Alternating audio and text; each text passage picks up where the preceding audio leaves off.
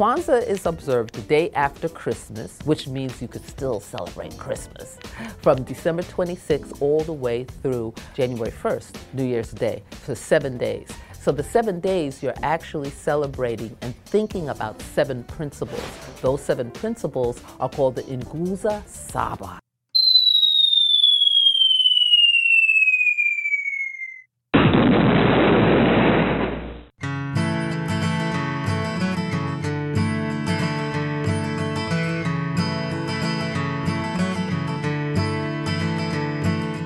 The Nguza Saba. Anybody ever heard of that before? I haven't. But it's coming to a neighborhood near you. Kwanzaa. That bogus holiday. This is going to run from today, the day after Christmas, for the next 7 days. Created by a criminal to try to make all you Africans out there feel good about yourself, even though it's all concocted out of a vile imagination. But it's another one of those worldviews that has captured the attention of too many as they ignore the Creator and worship the creature. Welcome to Dr. Paul's Worldviews. I am Dr. Paul. Thanks for being with me. You know, it's an amazing thing when you try to present a biblical worldview on things, even to those who claim to be Christians, and those Christians turn on you like vile, lost people. Just amazing. You know, the last little side note podcast that I did on Christmas, you wouldn't believe the number of people claiming to be Christians that ripped me from one end to the other. It was just amazing. Who cares what the Bible says? Well, I do. And we're going to present that here as we keep on going in our presentation of the Christian Constitution, which if a lot more Christians understood it, they wouldn't be getting trapped in the vices of pagan holidays and worshiping themselves in the form of Kwanzaa. We are at Romans chapter 8 and verse 28. And if you happen to have a Bible, I would highly encourage you to go ahead and get it out, because it will be of most benefit to you. As we study along here, you can see it for yourself, what I'm saying, and that it is true. Now, before we mosey along here and start talking about Romans, I want to do a little shout out to those who have joined the podcast. They are followers. Thank you very much. I hope you enjoy it. I hope you find it to be a blessing and useful to you in your Christian growth. There are, let's see here. Where did they end off here last time? Oh, golly, I don't know. I think there was like 4 or 5 who joined. Even one that got, I think I recognized Codger. He liked the episode 20 dealing with once condemned, always condemned. Thanks, Codger. That's part and parcel of what we're going to be talking about here today as Paul wraps up that argument. And then we move on to chapters 9 to 11, which deal with the nation of Israel. But anyway, I've got a couple of, at least one here that is anonymous, and that's fine. If you're anonymous and you join, that's perfectly okay. And then we've got RJN Appraisals. I'm assuming that's a business. Hopefully this will help your business. I don't know. And then Malaku and then Catherine O'Toole. Thank you for following the podcast. Somewhere along the line, if you happen to like an episode, let me know. Give me a thumbs up. Give me a like. Or just send me a podcast. Send me your own podcast. Send me a podcast. No, send me an email letting me know. You can write me at podcast@capro.info, and you can include your comments. And if you have any questions that you want to add, then I'll try to get back to them as quickly as possible. Now, some of you might note that my voice is still cracking from time to time. We're still suffering from a cold we got before Thanksgiving. Probably, I think, the first or second week in November. Yes, it's still lingering, done the CAT scan thing, and we're still trying to figure out why our ears are still plugged because eustachian tube disorder, which I've never had before. And we're waiting for the doctor to call so we can go to a specialist and all of that wonderful stuff that I'm not looking forward to. But if my voice cracks up from time to time, I apologize. I'm doing the best I can here to try to talk and be sensible and hopefully enunciate and have good diction and all that kind of stuff. Even though the goop and the gunk and whatever kind of inhibits that from time to time. But anyway, thanks to everyone who has decided to follow. Now, like I said, we're in Romans chapter 8. We stopped or ended the last podcast at verse 27. So we're going to be going from verse 28 all the way to the end of chapter 8 here. It is Paul's chapter that he picks up this argument about the Christian life, where he started out by saying, because a person is in Christ, they're no longer condemned. And I've tried to point out before that once you're uncondemned, that means you're born as a child of God into his family, that despite all of the stupid things you're going to do along the way, as you grow up, you mature as a Christian, you're going to make stupid decisions and you're going to commit sin. But regardless, you still belong to the Lord. There is no condemnation.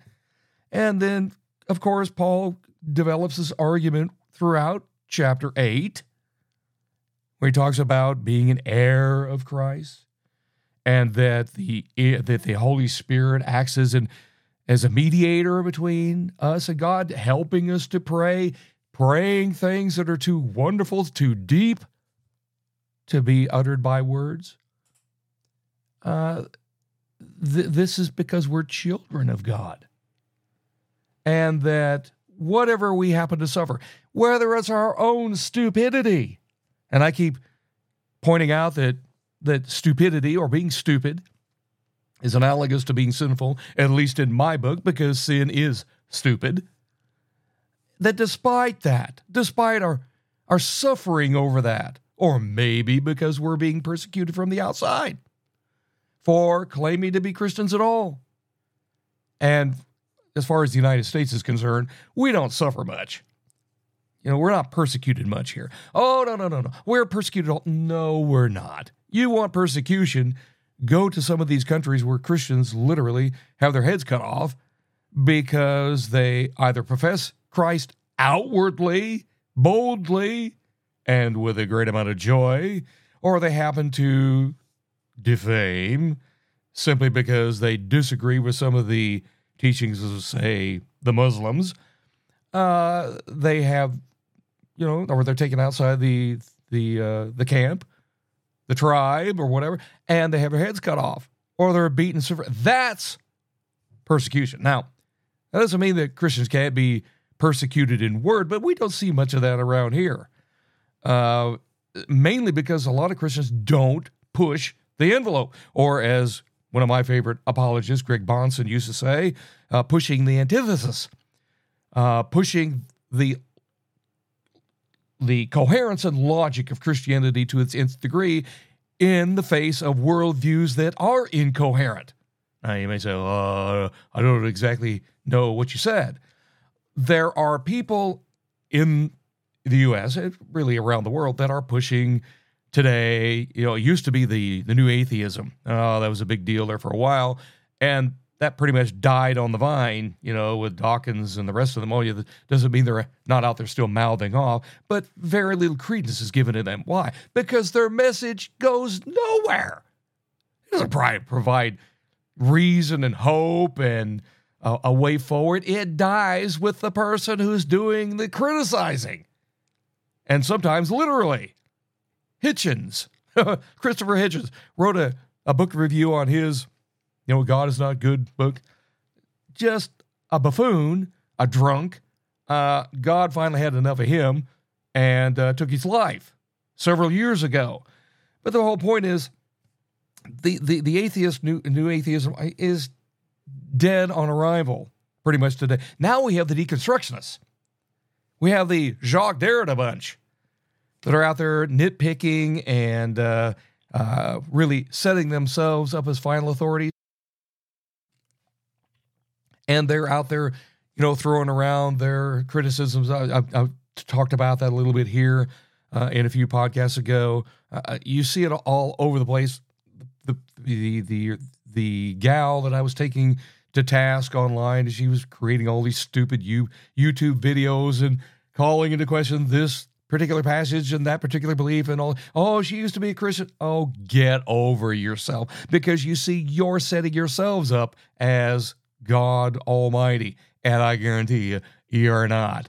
And your incoherent attempt to try to deconstruct Christianity will go the way of the atheists and everybody else who happens to attack from other angles of insanity. So, but you've got that kind of stuff that goes on, and in word, yeah, they persecute Christians, not in a deeply intellectual way, because there's nothing really deeply intellectual about any of it. Oh, sophisticated, twisted argument, sure. But at the end of the day, it amounts to nothing. So what they end up doing is they go the Antifa route, for instance, or the BLM route, and they resort to physical violence. And so anyway, we're going to move on from that. We're going to come back to the coherent arguments of the Apostle Paul as he's basically saying, I don't really consider the sufferings of today to be worthy to be compared to the glory that is to be revealed in us, whether it's from our own doing or those from outside of us. We are heirs with Christ, and the Spirit of God does groan in our behalf, as well as the rest of creation. They're waiting for Christians to see the consummation as the adopted sons and daughters of God, because then they'll be released from God's curse as well. And so then we come to verse 28, and through the rest of the book of Romans, still with this whole idea of no condemnation, which is tantamount to enjoying eternal security as Christians. Oh, and by the way, there's another sideline as we get all caught up here. The person that I challenged on the whole idea of once saved, always saved, they don't like that because they want to be putting themselves back under the law of God in some way, being legalists. I challenged this person. I've talked about him before, and said, well, if there's something that I'm messing up here and I've got to do this and I got to do that, what exactly is it that I can do that's going to match what God has already done in the person of Christ and the assurance that he has given that there is no condemnation to those who are in Christ? And I said, why don't you brag about it? What's your boast? After all, that's what the Apostle Paul said, that if you're not going to rely upon the grace of God strictly as the means of salvation, then you've got room to brag about it. So start bragging to me. And the guy faded away, never to be heard from again. Because I think he knew down in his heart he was wrong. And that's okay. I hope that he's repented. Because, Christian, you have no room to boast. If you have been born of God, that's not of your doing. all you have room to do is to be thankful. And for God even maintaining your salvation, it has nothing to do with you. Oh, it's not that you shouldn't obey. You should. As you grow up, as you're conformed more to the likeness of Jesus Christ, you should obey. But this whole idea of I am going to cooperate with God in a way whereby I'm going to maintain the grace that he said was free by my own efforts, if you're doing that, I say probably you're not saved at all. Or you need to correct your thinking. Give God all the glory, not just a snippet here and there, so that once again you can brag about what you did to maintain your salvation later on. So we turn to verse 28 where the Apostle Paul says, and we know that for those who love God, all things work together for good, for those who are called according to his purpose.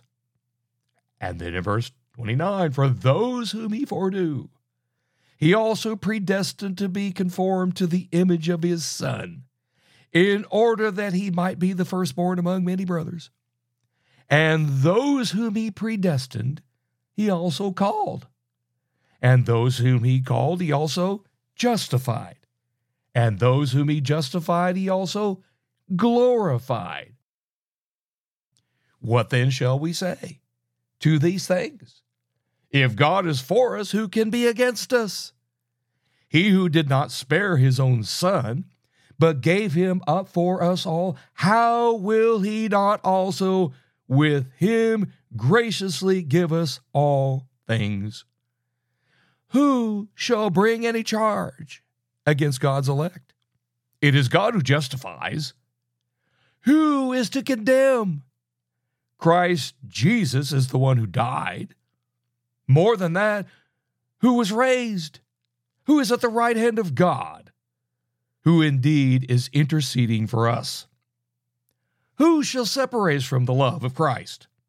Shall tribulation, or distress, or persecution, or famine, or nakedness, or danger, or sword? As it is written, for your sake we are being killed all the day long. We are regarded as sheep to be slaughtered. No, in all these things, we are more than conquerors through him who loved us. For I am sure that neither death nor life, nor angels nor rulers, nor things present, nor things to come, nor powers, nor height, nor depth, nor anything else in all creation will be able to separate us from the love of God in Christ Jesus our Lord. That is awesome. That is good news par excellence. It doesn't get any better than that. It doesn't provide any more assurance than that. We know that for those who love God, all things work together for God, or work together for good. Oh, what is he talking about? What good is he talking about? Well, what did he just got done stressing here in the whole 8th chapter of the book of Romans? Non-condemnation. God's people belong to God, and there is nothing that anyone could do to separate them from that. Therefore, all the things that happen, and mainly he's talking about the bad, or I should say the good, the bad, the ugly here, that Christians either participate in, propagate on their own, participate in the sense of they're the ones that initiated it, or it's something that's coming from the outside, like I talked about before. All of these things work to the good, work towards that non-condemnation, that eternal security. They work to the good, to them that love God. So he's saying, here, this doesn't, apply to everybody. This deals with God's people. And, it's an amazing thing, when you got people out here. I mean, I sometimes talk about, or think about, the philosophers, David Hume, who want to, criticize God. If your God was this and that or whatever, there wouldn't be so much evil in the world. People wouldn't die. Oh, the little babies and the little animals and stuff like that. Oh, it's because of all this evil that is present that God just doesn't exist. No, it's because God does exist. That those things happen because they tell us something about the magnanimous love and omnipotence of God as the creator. There is nothing. And this doesn't mean that people aren't going to be brokenhearted about certain things, but there is nothing that can happen in creation that is going to separate God's people from God himself. That doesn't mean that everybody is a child of God, because not everybody is. Dastardly, evil, rotten, disgusting things, many of which we've talked about before, leading up to Romans chapter 8, that God has revealed about human nature, are going to occur. The very creation itself groans over those very things. They have been subjected to the effects of sin, and sin is ugly. Sin brings death in a variety of different ways, but God has overcome them. And even though things will happen in a Christian's life, they work to the good. The final climax of ultimate goodness being that a child of God remains a child of God amid all of them. For those who are called according to his purpose. It's God's purpose. I've said before, God's salvation is by him, for him, and to him. Salvation is of the Lord, the psalmist says. And then he talks about this purpose even over in one of Paul's other letters when Paul is describing this very situation. He says, in verse 8, blessed be the God and Father of our Lord Jesus Christ, who has blessed us in Christ with every spiritual blessing in the heavenly places, even as he chose us in him before the foundation of the world, that we should be holy and blameless before him. In love he predestined us for the adoption to himself as sons through Jesus Christ, according to the purpose of his will, not ours. Somebody... And I gave the guy kudos earlier today for, it was completely off topic, but they were talking about Kwanzaa or whatever it was. As I said at the opening, this is Kwanzaa season. But he talked about that he loved God, he loved the Lord Jesus Christ, and then he knew he was going to be eternally secured forever because of what he had done. Because of what God had done. And I gave him kudos for that. I said, just don't tell all the free Willyites that. Because they'll be all over you like white on rice. They don't want to hear that. But salvation is according to God's will and purpose. It's not arbitrary, as some people like to accuse Christians of, you're saying that we don't have any say in it. Well, God just kind of arbitrarily does this. No, he doesn't. Salvation was accomplished or determined before the foundation of the world. It's by God's will. Because you see, if he left it up to us, nobody would ever be saved. God would just simply say, leave us in our condition, our sinful condition. We would be dead in trespasses and sins, and we would never make a decision for God because, as we pointed out before here in the book of Romans, he is unable. The lost person is unable to make a spiritually living decision. He's dead.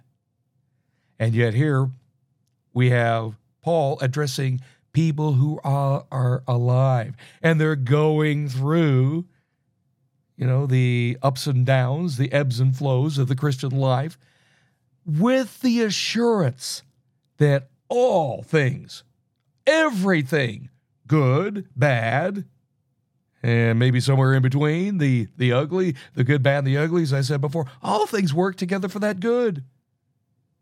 And then we have what some people have called, starting verse 29 here, and kind of running through, I think it's through verse 30.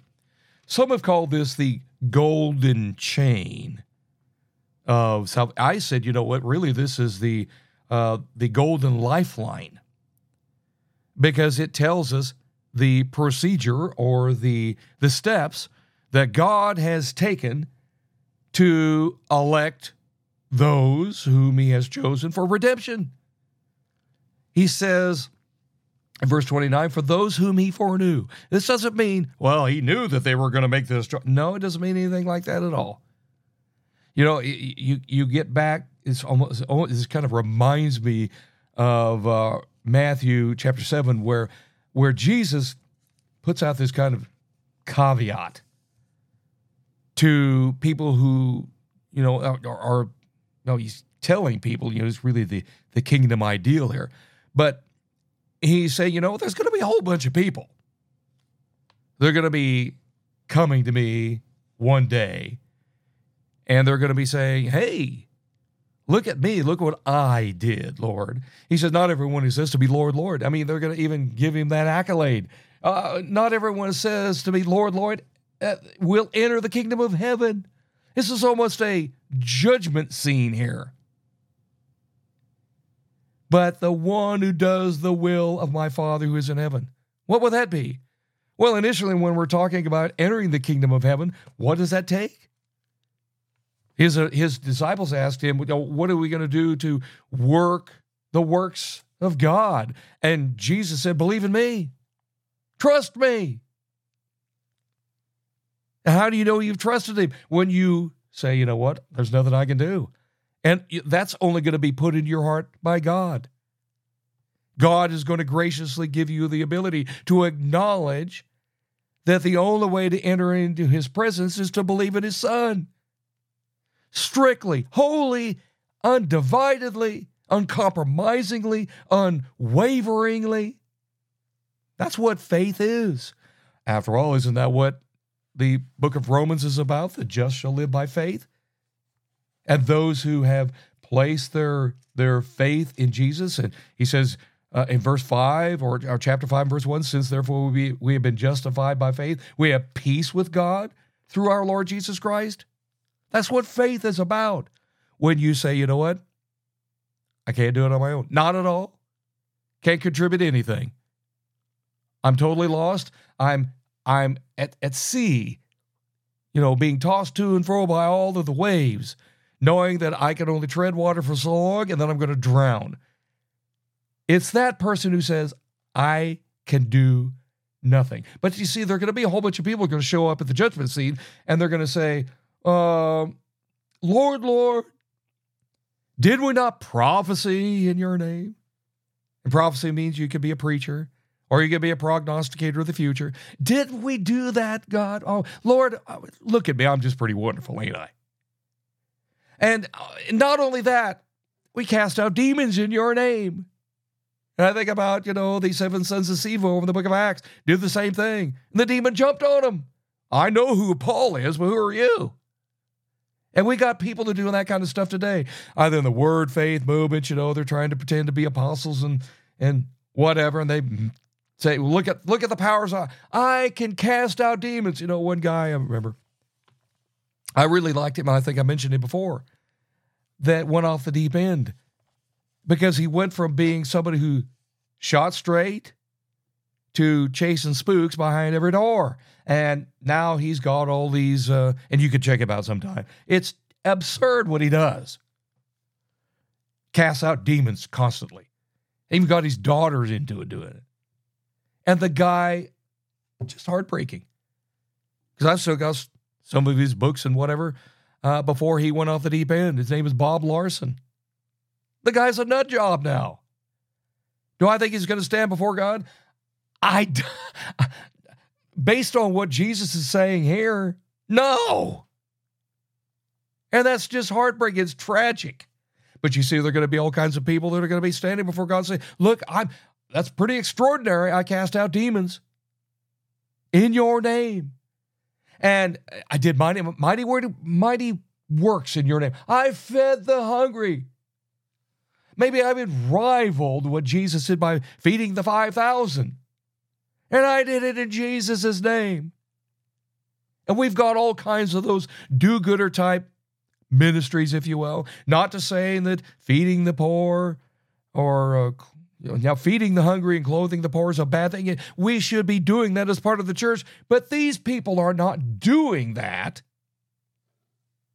because they're born of God. They're trying to manufacture a grace-worthy soul that God is going to say, okay, you're in. Look what you did. And I'm saying, that is totally contradictory to what the Bible says about grace and why a person needed to be saved in the first place. Because, as I've tried to point out here in the book of Romans, unless we acknowledge just how disgustingly off base we are, how evil, inherently moronic, which is not a way of saying we're stupid, but we are unbelievers. We're constantly suppressing the truth about it. Unless we acknowledge what God has to say as part of confession. A lot of people saying, well, a confession is just simply, going into the big dark booth and having a guy sitting next to me and I confess my sins. That's not what confession is.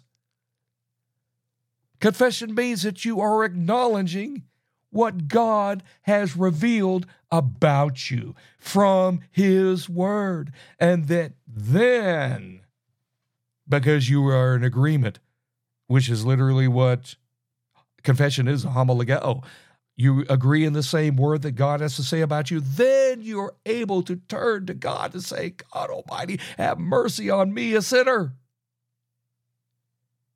But Jesus says, these people who are standing before Him in judgment, then I will declare to them, I never knew you. Depart from me, you workers of lawlessness. And yet here we have the Apostle Paul saying, for those whom God foreknew, and Jesus Christ is God incarnate, whom He foreknew, those that He was going to redeem, those whom He was going to choose, He predestined. The word here is one of those that it's one of those picture words. It's proorisen, from where we get before the horizon.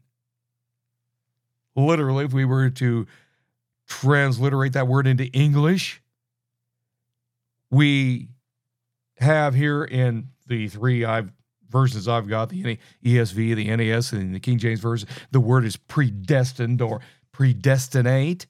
But literally, the word is before the horizon. Looking out on the horizon, you can see it coming. Those are the ones that God foreknew. And you say, how is that possible? Because God knows the beginning from the end and everything in between perfectly.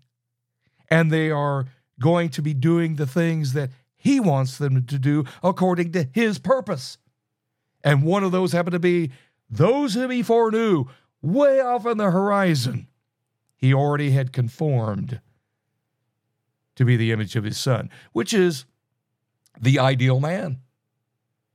You had Adam as the first Adam, the first man, and then you have Jesus as being the second, or really the last. There are several Adams in between. This is part of the theme that also runs throughout the Bible. Everything is pointed in that direction. That, even though the first Adam corrupted everything, the last one is going to restore everything to the way it was originally designed to be. And God knew this. And He has selected some for that very purpose. And some people say, well, see, there you go again. You're just making God this tyrant. He's just out there tinkering with people. No, He's not. No, he's not. There's nothing unjust about any of it. Some people seem to think, well, unless God gives us the opportunity to accept his son, well, it's just not fair. It's our free will that counts. Well, number one, you don't have a free will. You're in bondage. You're going to be doing the things that sin wants you to do. And we have talked about that over and over and over here in the book of Romans. It's one of the things that we don't talk about in many of our churches. And it leads people to this false idea that the prisoner is going to run the prison. No, you're not. God is the warden. You're in prison until he lets you out. And the decisions you're going to make are going to be those that are in conformity to your little prison cell there. You're going to be doing nothing else till God sets you free. And we see that over and over and over played out here in the book of Romans. In fact, later on, the Apostle Paul is going to talk about, it was for freedom that Christ set you free. Part of that being set free is to be conformed to the image of his Son, in order that he might be the firstborn among many brothers. This oftentimes get twisted as well, the idea of being firstborn. Firstborn how? I mean, the word itself is protonicon. The Mormons like to run with this and say, well, this is God out there having sex with his daughter, Mary, and he's going to be now the firstborn among many. That has nothing to, God doesn't run around having sex with anybody. This has to do with the idea of being the preeminent example of what it means to be a brother. We as adoptive brothers and sisters are going to be conformed to the ideal, the preeminent one here, the person of Jesus himself. We're going to be like him, not in the sense of being little gods and goddesses running around tooting our horn, or tooting our horn on our own individual planets, like Mormonism teaches. We're going to be like the Son in a moral way, the one who's going to be obedient to the Father, just like Adam was prior to the fall. That's what it means to be firstborn. You're going to be the object of what it means to be the real man created in God's image that God originally intended. So you've got, those whom God foreknew. Part of this, the golden lifeline of salvation here. You've got those whom God foreknew, then he predestined. And those whom he predestined, he calls. I think this is interesting also because, the Bible says there are many who are called and few are chosen. There are all kinds of people that get called, but he's not talking about that. The called here are the ones that God, once again, has seen on the horizon. It reminds me of what the parable that the Lord Jesus had talked about with the four kinds of seed. There are all kinds of called or seeds out there, but there's only one that ends up having enough root in themselves to grow up and to go on and produce good fruit. Lots of people, go to church and do all these kind of things. They might hear the gospel, and for a season, it tickles them a little bit, and they get religious and stuff like almost kind of almost like a South Park type episode, even though I don't think South Park has come up with anything like this. But it kind of reminds me of that. In fact, I remember the episode where, was it Stan? I'm not sure which one it was. It's been a while since I've seen the episode. And the dad says, well, we're going to become Mormons and all this kind of stuff. And at the end, they kind of said, this is not what we're going to be. This is how a lot of people are in a South Park type episode. Oh, for a moment, they hear the gospel, they get all religious and excited, they go to church, and And then pretty soon it just kind of withers away as the cares of the world or the struggles or whatever start creeping in, and they cultivate nothing to maintain. Christ was never in it to begin with. No, here you've got those whom God has predestined, he calls. And those he calls, those he lays upon their heart to acknowledge what God has done in their lives. As I said, nothing of their own doing. God is the one who does it. But those he calls, he justifies. You know what? Each one of these verbs the God or the Apostle Paul uses here are all aorist. It's not an ongoing thing. It's done deal. And it's aorist verbs in the Greek are point action. They, at a certain point in a person's life, it occurs. When it comes to salvation, though, as I said before, that was all done before the foundation of the world.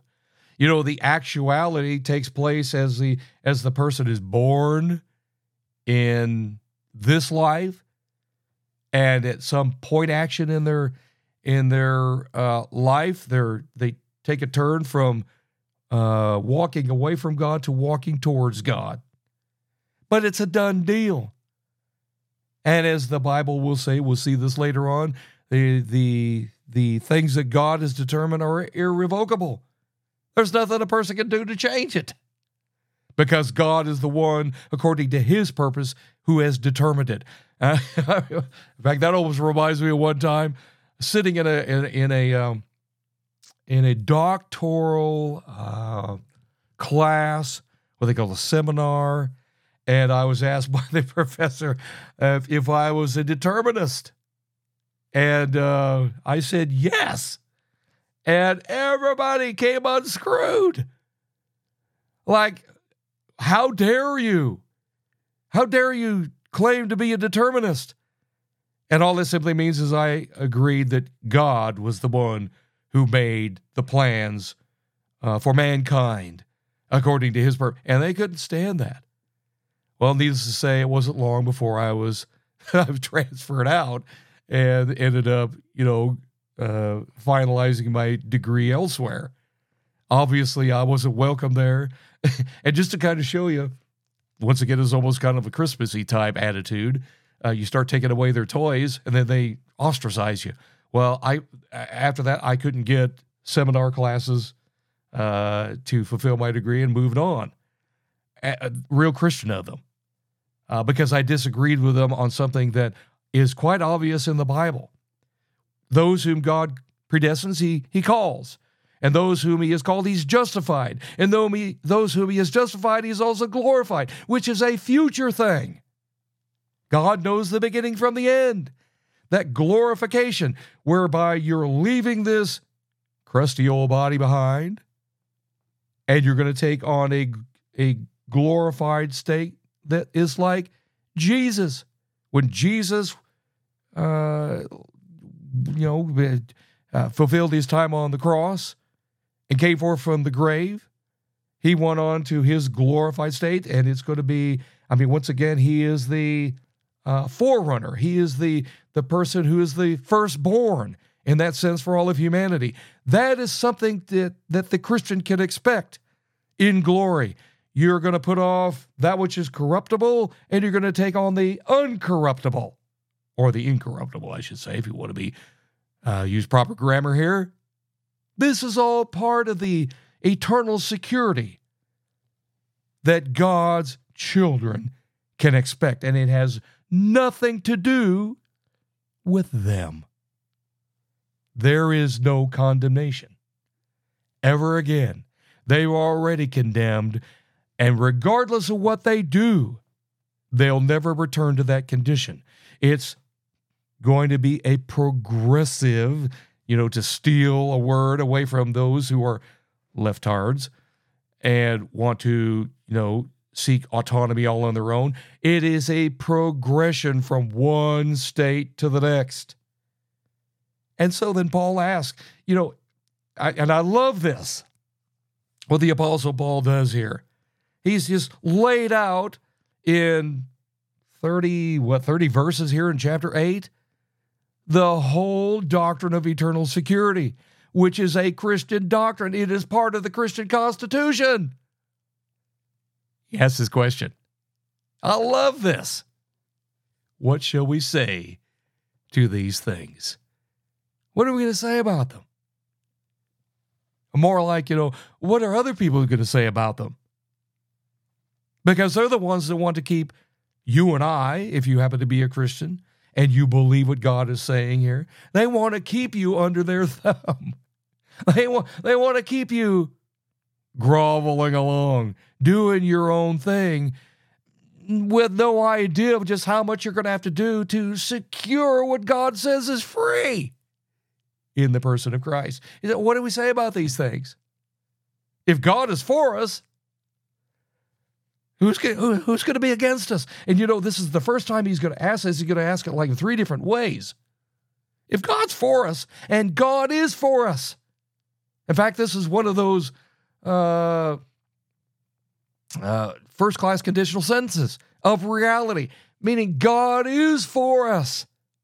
Amid the suffering, amid our stupid errors, amidst our evils, amid the good times, when we see other people born into the kingdom of God and we do things for the right reasons, whether it is feeding the poor or clothing the naked, visiting the persons in prison, as Jesus had talked about.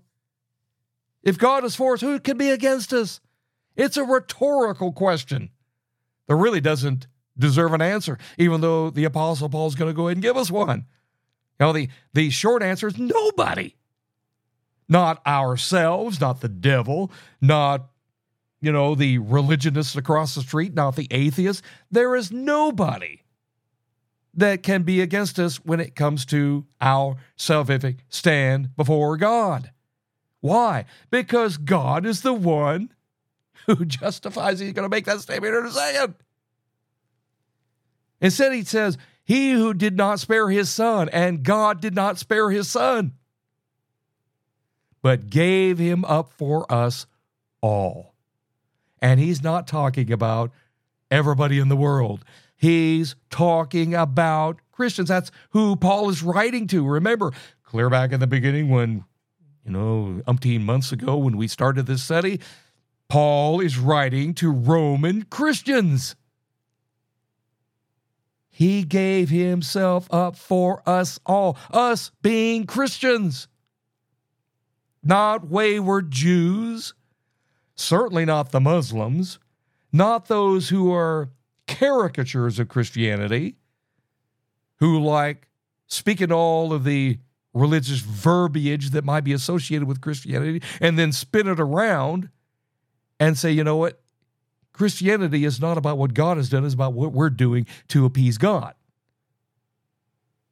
so that he'll look favorably down upon us and just see how wonderful we are. And then once again, we go back to Matthew chapter 7, where Jesus, I don't know who you are.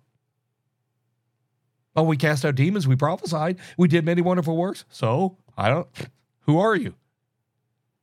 If you're going to get into God's heaven, you're going to have to go God's way.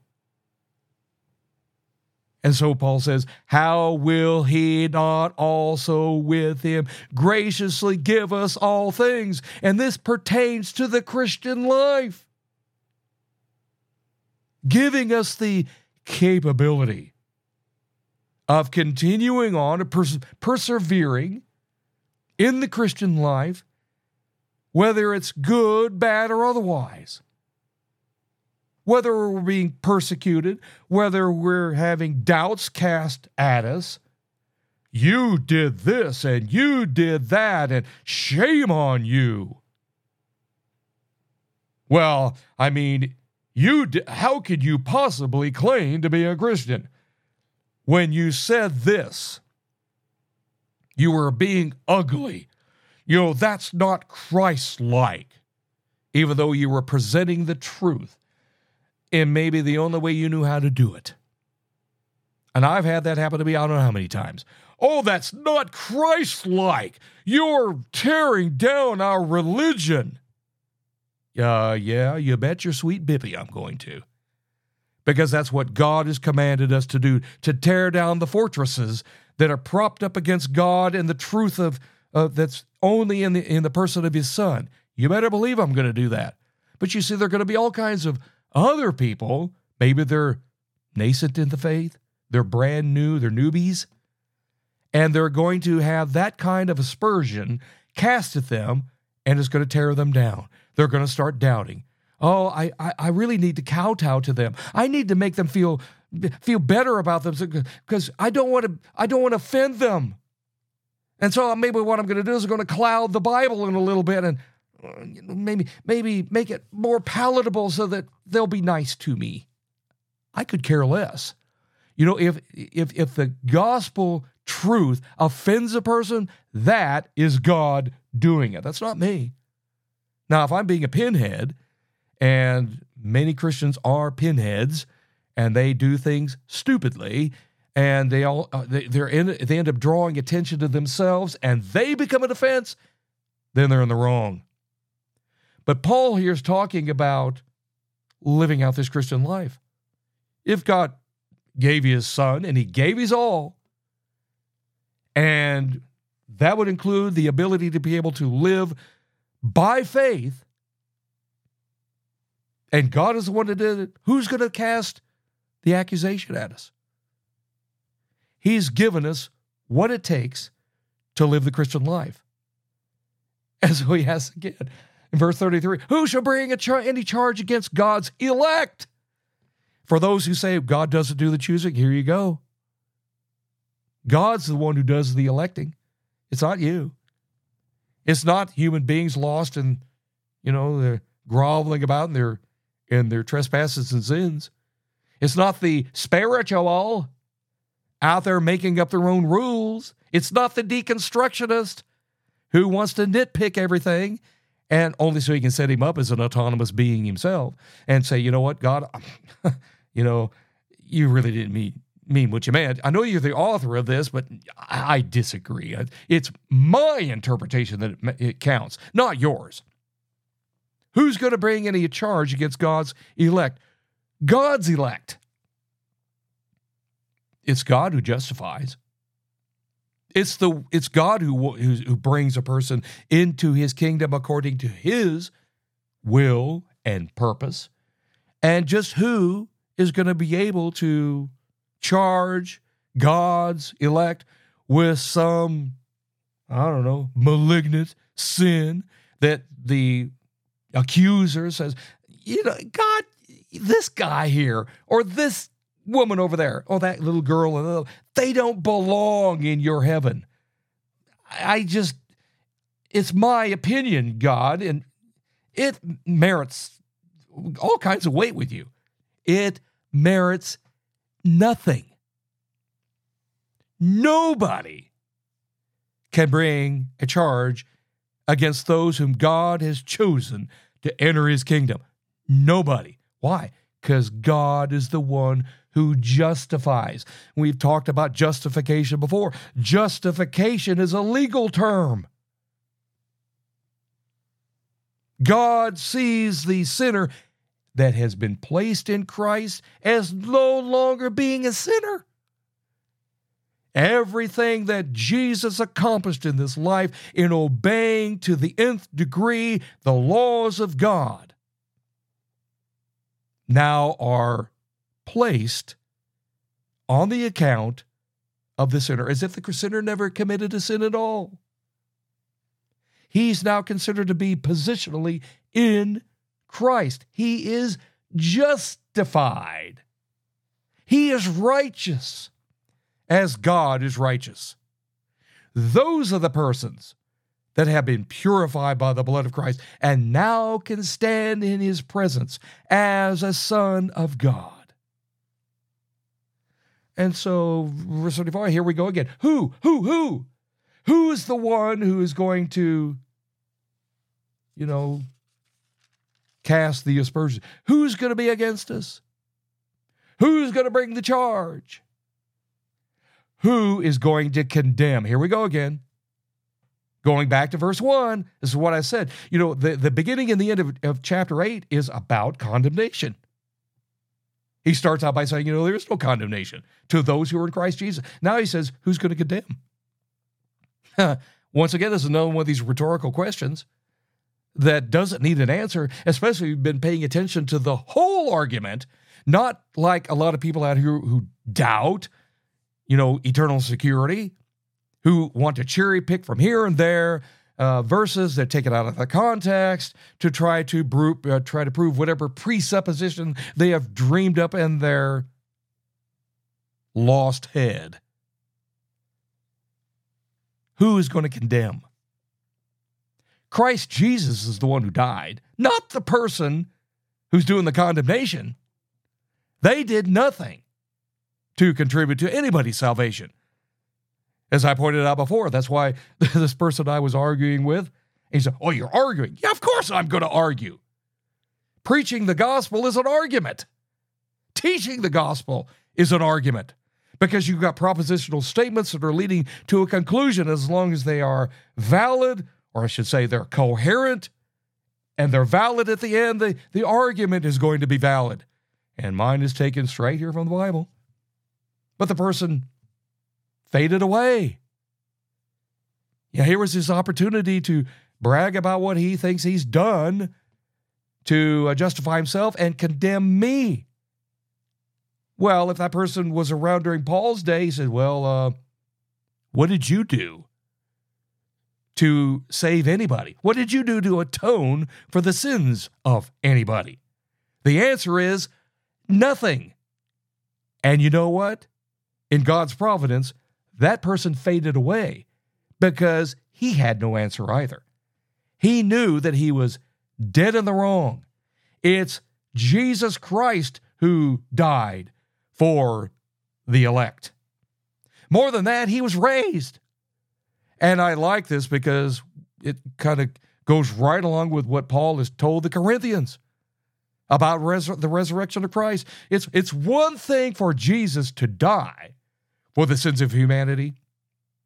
It's something wholly other if he remains in the grave. Because if he remains in the grave and he's not resurrected, the Apostle Paul says, your faith is vain. It means bo diddly squat. It doesn't mean anything.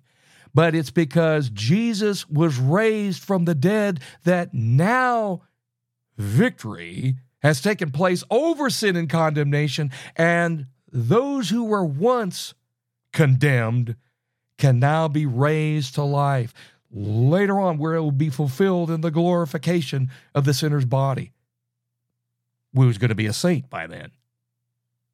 He says, that Jesus, he was raised. He's at the right hand of God, and he's interceding for us. Earlier on, he was talking about the Holy Spirit interceding in our behalf, in the prayer life that we have. Sometimes there's things that are just too deep for us to be able to even pray correctly, and the Holy Spirit then intercedes and does that for us. Here we have Jesus, the one mediator, not the Roman Catholic priest, not your pastor, not your best friend, who is interceding for you, if you're a Christian, on your behalf, saying, you know what, the devil and the rest of the clowns out here that are casting insults and accusations at your people, God, they are justified.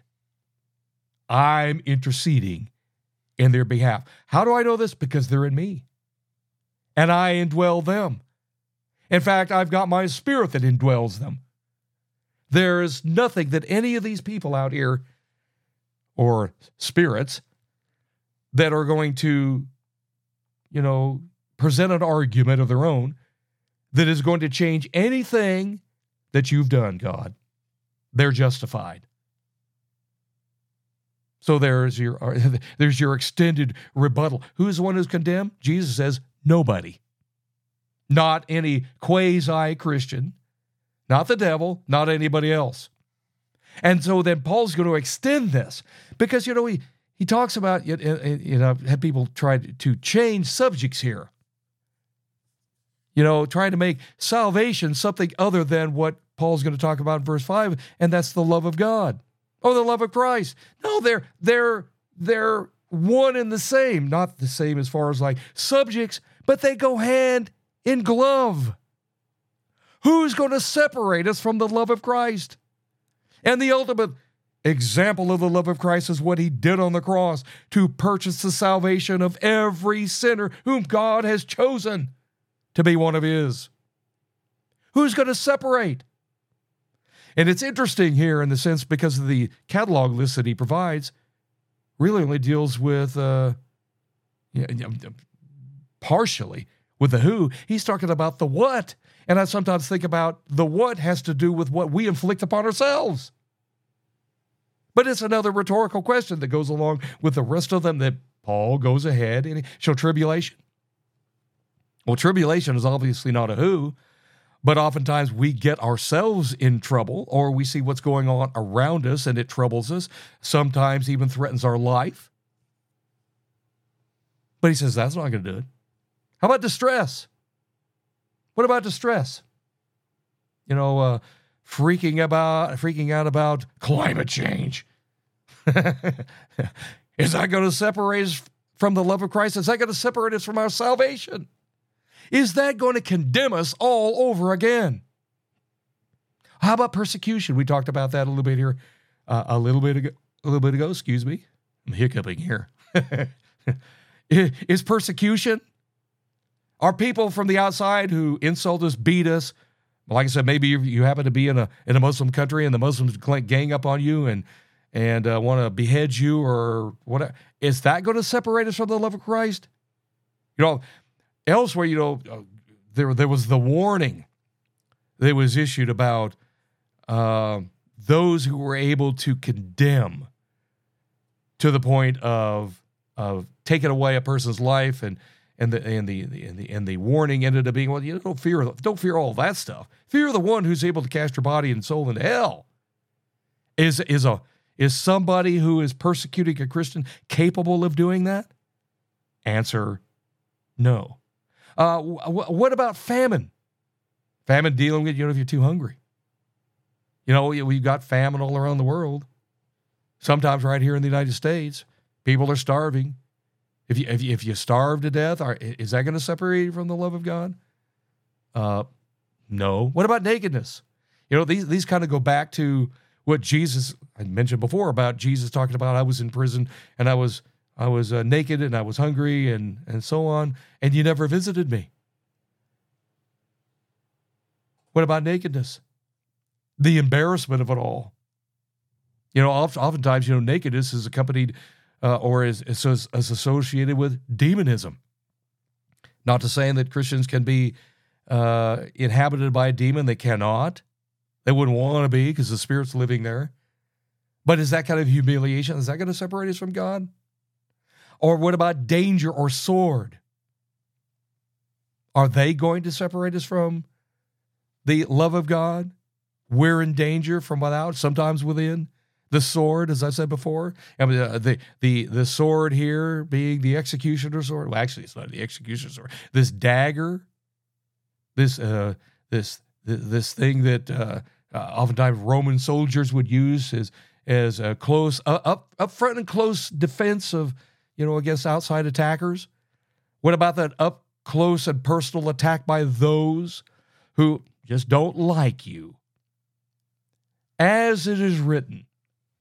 And Paul goes to the Old Testament here, specifically Psalm 44, where he takes this quote, where it deals with Israel and its ebbs and flows as God's people. They at times, were able to obey God. At other times, even though things look rosy, no, not so much. They still ended up being persecuted by their enemies. And you know what? That's going to happen in the Christian life as well. Just when you think things are going to be coasting along and everything is wonderful and peachy, all of a sudden you feel like the rug has been pulled out right out from underneath. And it's because of what God has done. He has detected something there that you need to correct. And we know from the Bible that God disciplines his own children. Sometimes it's pretty harsh. Other times it can be mild. But he says here, as it is written, for your sake, we are being killed all the day long. We are regarded as sheep to be slaughtered. Again, this is taken in the context of Israel's ebbs and flows and ups and downs in life. That is the Christian life. As I have said before, if you listen to any of these podcasts, the Christian life is not just one big, wonderful, give me my next Mercedes-Benz event. Much of the time it is spent walking through the valley of the shadow of death. But once again, all things work to the good to them that are called, that love God. That I love that. I start quoting it and I blow it. All things work to the good to them that love God and are called according to his purpose. There you go. Ta-da! If I had my rim shot effect, I'd give it to you right now. That's how the Christian life is. You hope for bright sunny days, and most of the time it is, but there are going to be dark periods. The death of a spouse, the sibling or the cousin or close relative that is going through 4th stage pancreatic cancer. Those are the dark times. But does that separate us from the love of God? The trials and tribulations of life. The answer is in verse 37, no. In all these things, we are more than conquerors through him who loved us. That's the means by which we conquer the world. It is by being in Christ. He's the one who overcame the world. It's not us. And we only overcome the world by being in him, by placing our faith in him. Like I said, not something that wavers, not something that's going to take you off course and leave you doubting, that it's going to cause you to backslide. It's through him, by faith, that we conquer the world.